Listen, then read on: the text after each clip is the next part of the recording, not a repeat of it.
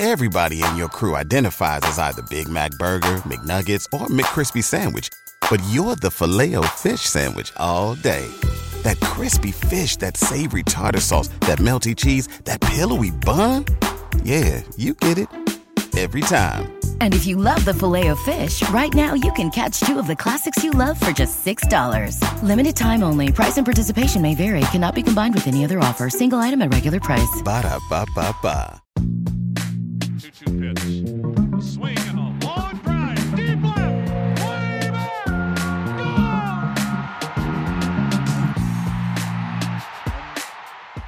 Hey everybody, welcome to another Baseball America podcast. I'm Kyle Glazer alongside Matt Eddy. We are just over a week into summer camps. Players are back on the field. It's an exciting time for a lot of people around the game. There's also been a lot of testing snafus. However, there have been a couple of players who have tested positive for COVID-19. A lot of other players who are being held out for undisclosed reasons, but the overall suspicion is they're at least related to COVID-19. So there are still some things to work out here as we move toward opening day. That said, baseball's going full steam ahead toward opening day. Matt, every year we see players get injured, prospects come up, take advantage of the playing time, and kind of bust out on their own. This year, that dynamic is even more prevalent just because you have so many players who are testing positive for COVID-19. And we're also going to have injury experts suspect a lot of soft tissue injuries for position players the first couple weeks of the season just because they're not fully built up. And pitchers as well are not going to be fully built up, starters in particular. So there's a lot of concern about their arms and how many innings they're really going to be able to handle. When you look at this upcoming season and just kind of the increased injury risk or increased injured list time, how do you kind of assess everything and where the game stands in that regard? Yeah, I think there's a couple factors. I think, for one thing, there will be 30-man rosters to start the season. And that coupled with some of the new operating procedures the teams will be using, regarding limited access to the trainer's room, draining the whirlpool after each individual use. Factors like that, I think, are going to create opportunities for young players, prospects, rookies, other unestablished players. So I think in terms of that, I think we're going to see, perhaps, especially early, a little less impact from veterans and more from the younger crowd. Yeah, there's a couple of teams I look at that I just kind of, obviously you never, ever want anyone to get hurt.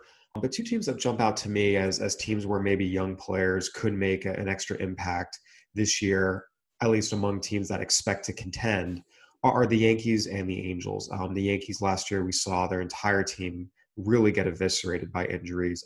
Aaron Judge has missed significant parts of the last two seasons, and he's dealt with a fractured rib he suffered at the end of last year, but was not fully dealt with until this spring. Giancarlo Stanton obviously has a history of injuries, including most recently a calf strain. So again, I think you look at guys like that who have a history of strains and pulls, although again, Judge's most recent injury was not a strain or a pull.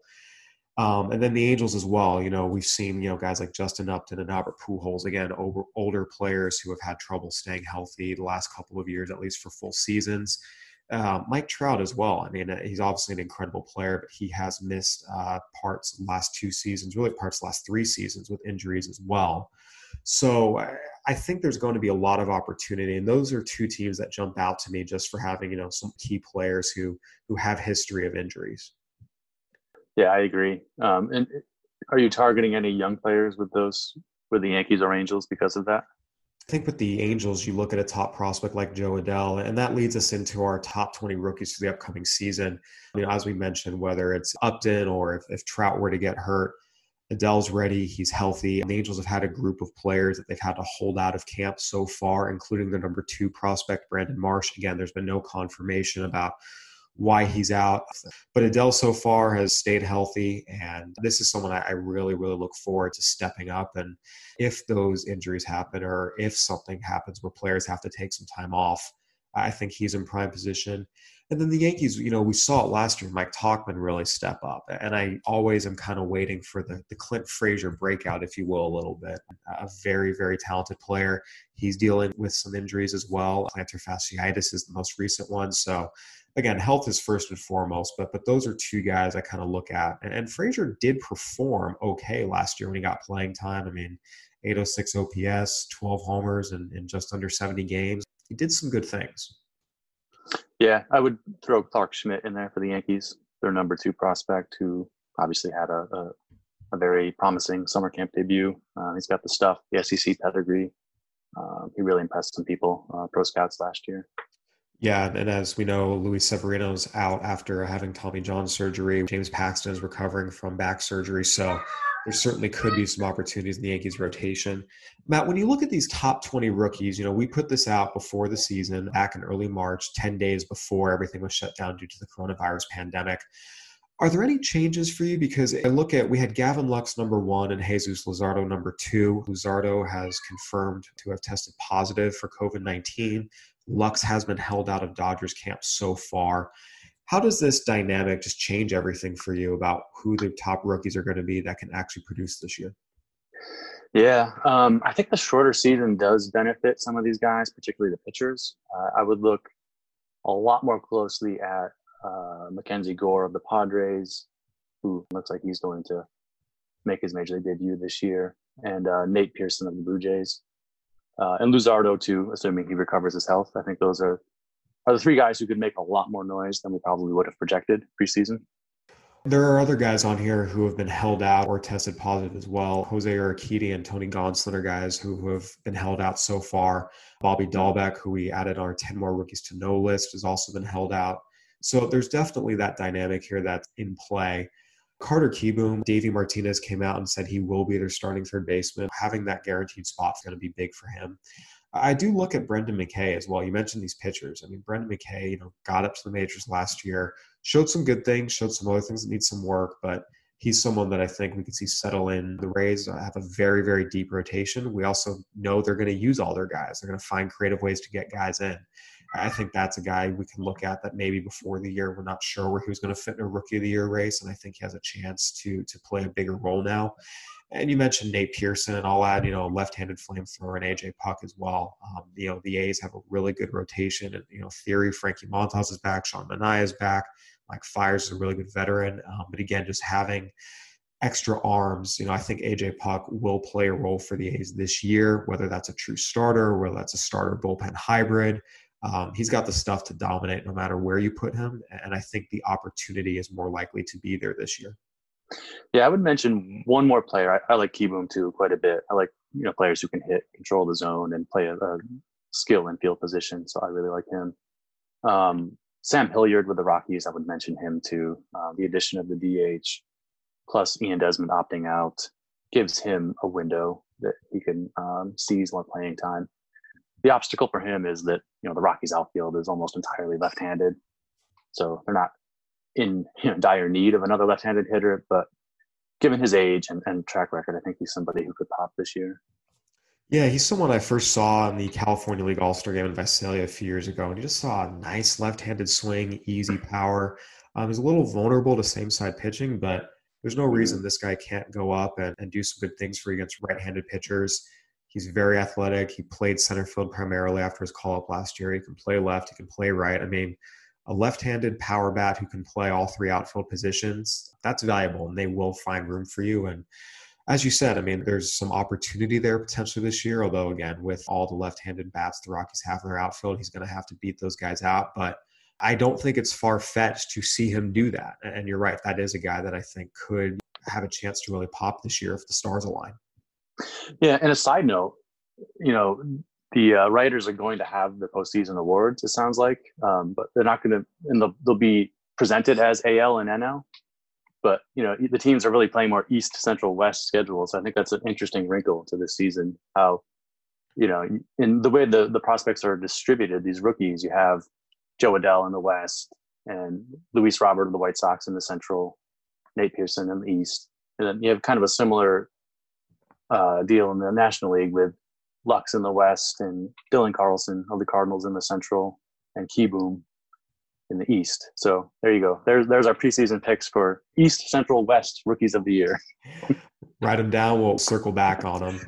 And Matt, every year in top rookies that we expect, for the most part, do hit. We've seen the guys who are the top, creme de la creme, if you will, really do deliver more often than not. But every year there's also guys who are below that stratum, if you will, that come up and show, yeah, these are really, really good players. Last year, for example, we saw a guy like Luis Arias with the Twins who had always hit. He'd been hurt the year before. So again, he was known. He was a Twins top 30 prospect a couple years in a row, but was never a top guy.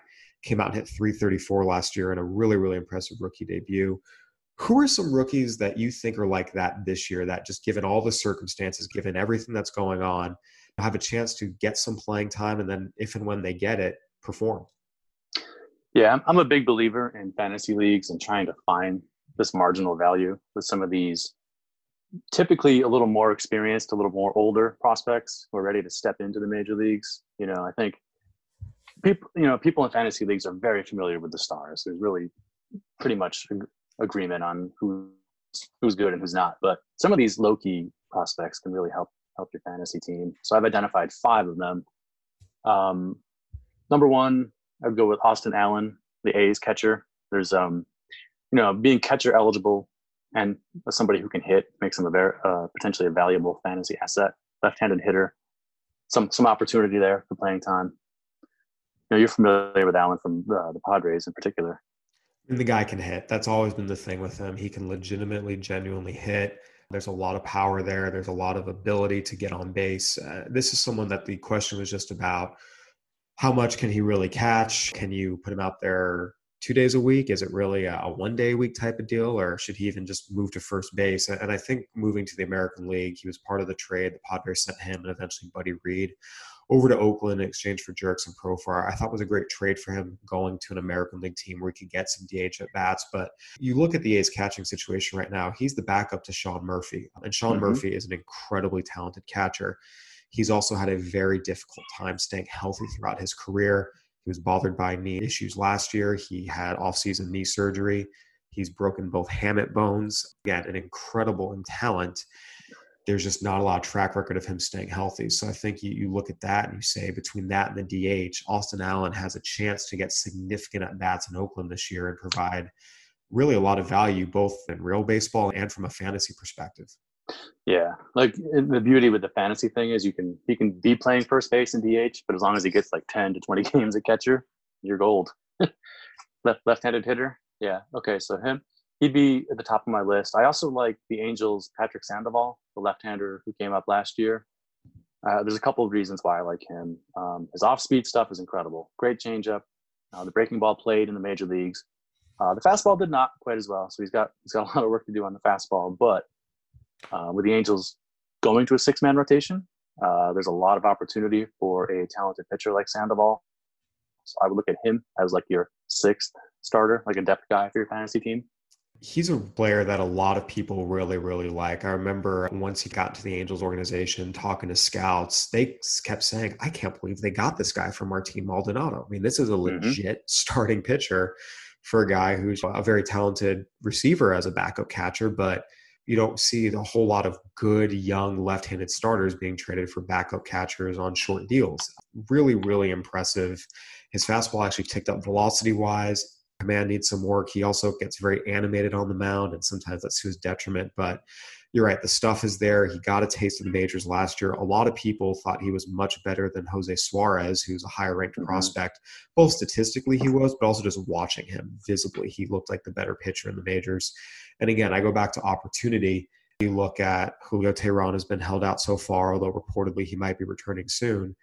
But look, Shohei Ohtani and Griffin Canning are coming off of elbow injuries. They're expected to be healthy, but you don't know how long it's going to last. Elbows are always very, very tricky. And Andrew Heaney has had a very tough time staying healthy his entire career as well. There's a very real chance Patrick Sandoval is going to get a lot of innings. Again, just look at the injury track record of some of the guys around him and the fact he was probably going to be part of the rotation anyway. You feel really, really good about the opportunity. And like you said, after that first taste last year, there's a lot of expectation that he'll take that, he'll learn from it, he'll apply it forward, and should settle into being a pretty strong starting pitcher for a team with postseason aspirations. Yeah. And then my third guy is another left-hander who was acquired in a trade. It's Scott Moss of the Indians. He was acquired last summer. This seems like a lifetime ago, but he pitched well for the Indians in the Indians farm system down the stretch. He's got an out-pitch changeup And the Indians say they like the velocity growth he's shown on his fastball and slider. So there's 3-pitch potential here. You know, we're not talking ace material, but given Cleveland's track record with developing pitchers at the major league level, I'm in on Scott Moss.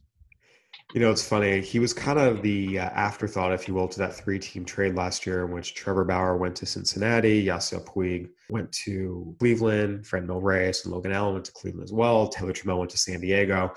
Those were the big pieces, and Scott Moss was one of the guys who was considered kind of an afterthought. But you're right, talking to some scouts, especially as we got through the offseason for the Prospect Handbook, there was a sense that there's something there that is definitely worth betting on. And as you mentioned, with the Indians and their pitcher development, you're going to bet on him. And again, I go back to, okay, is the opportunity going to be there? And it very well could. Again, we've seen Mike Clevenger deal with injuries. I do think you look at, again, where he's at in his development, kind of a guy that the reports are all good. It's just not getting a ton of love for it.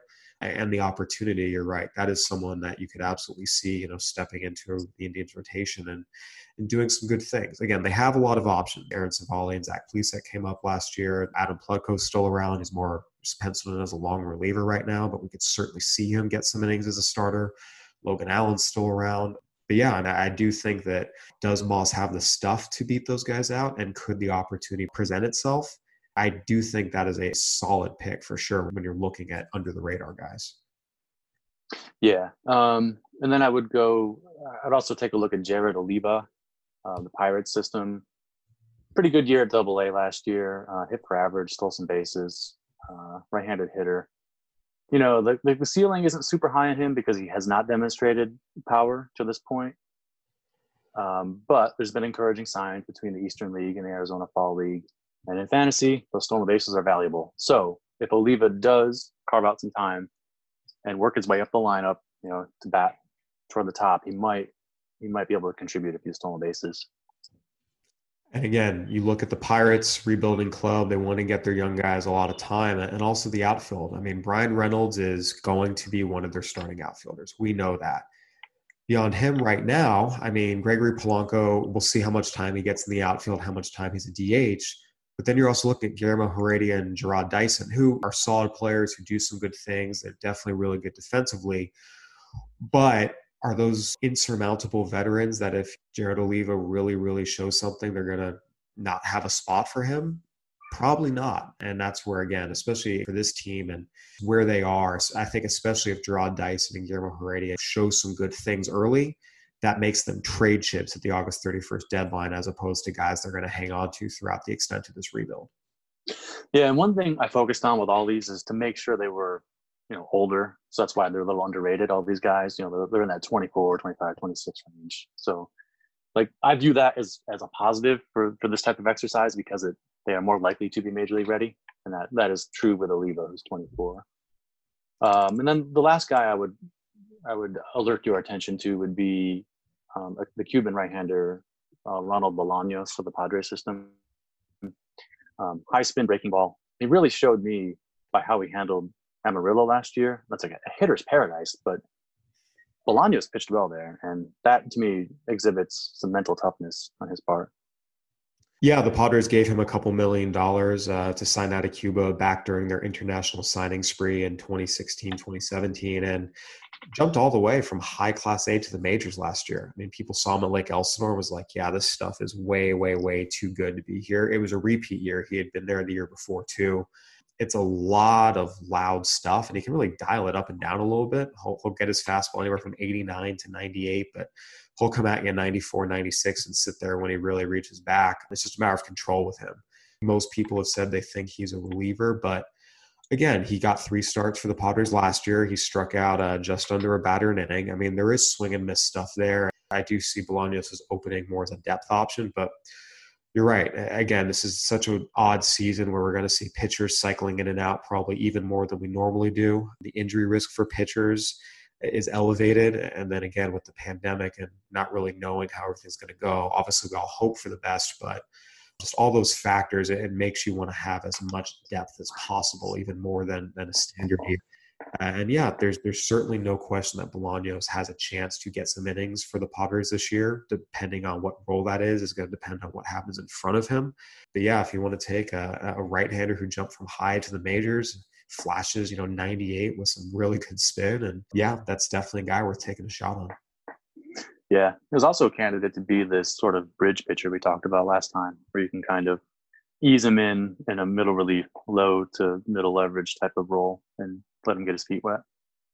Yeah, and again, the Padres have a couple guys who could fill that. They're going to be one of the more interesting teams just because they have so many of these young, talented, hard-throwing pitchers especially, and how they want to utilize all of them is going to be fascinating, and especially for a team that is going to try to contend this year.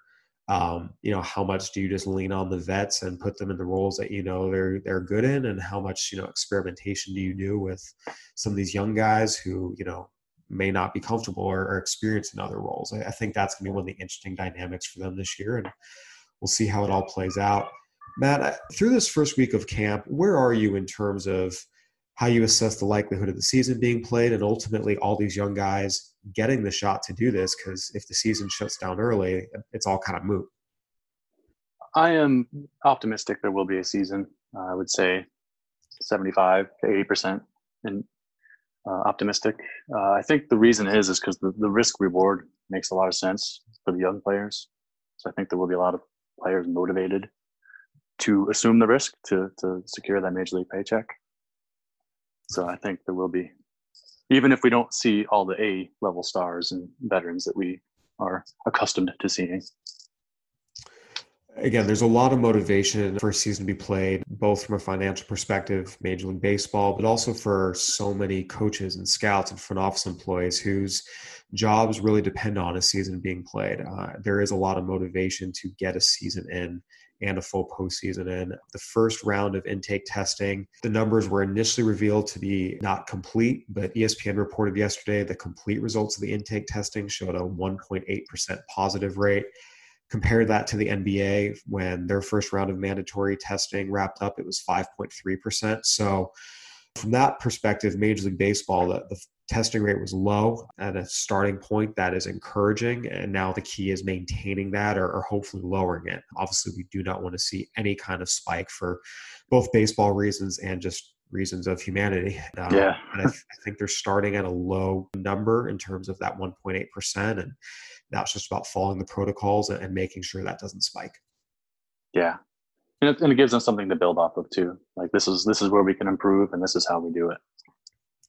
Absolutely. Well, we'll see how it all shakes out. Matt, thank you so much for providing your insight today on some of the rookies and young players you think have a chance to potentially pop this year, both from a real life baseball perspective and a fantasy perspective.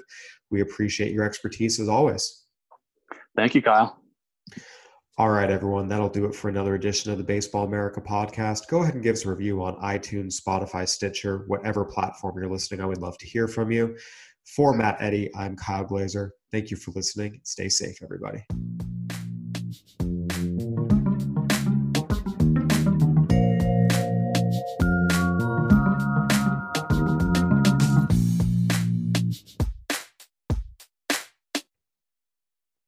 What's so special about Hero Bread's soft, fluffy, and delicious breads, buns, and tortillas? These ultra-low net-carb baked goods contain zero sugar, fewer calories, and more protein than the leading brands, and are high in fiber to support gut health. Shop now at Hero.co.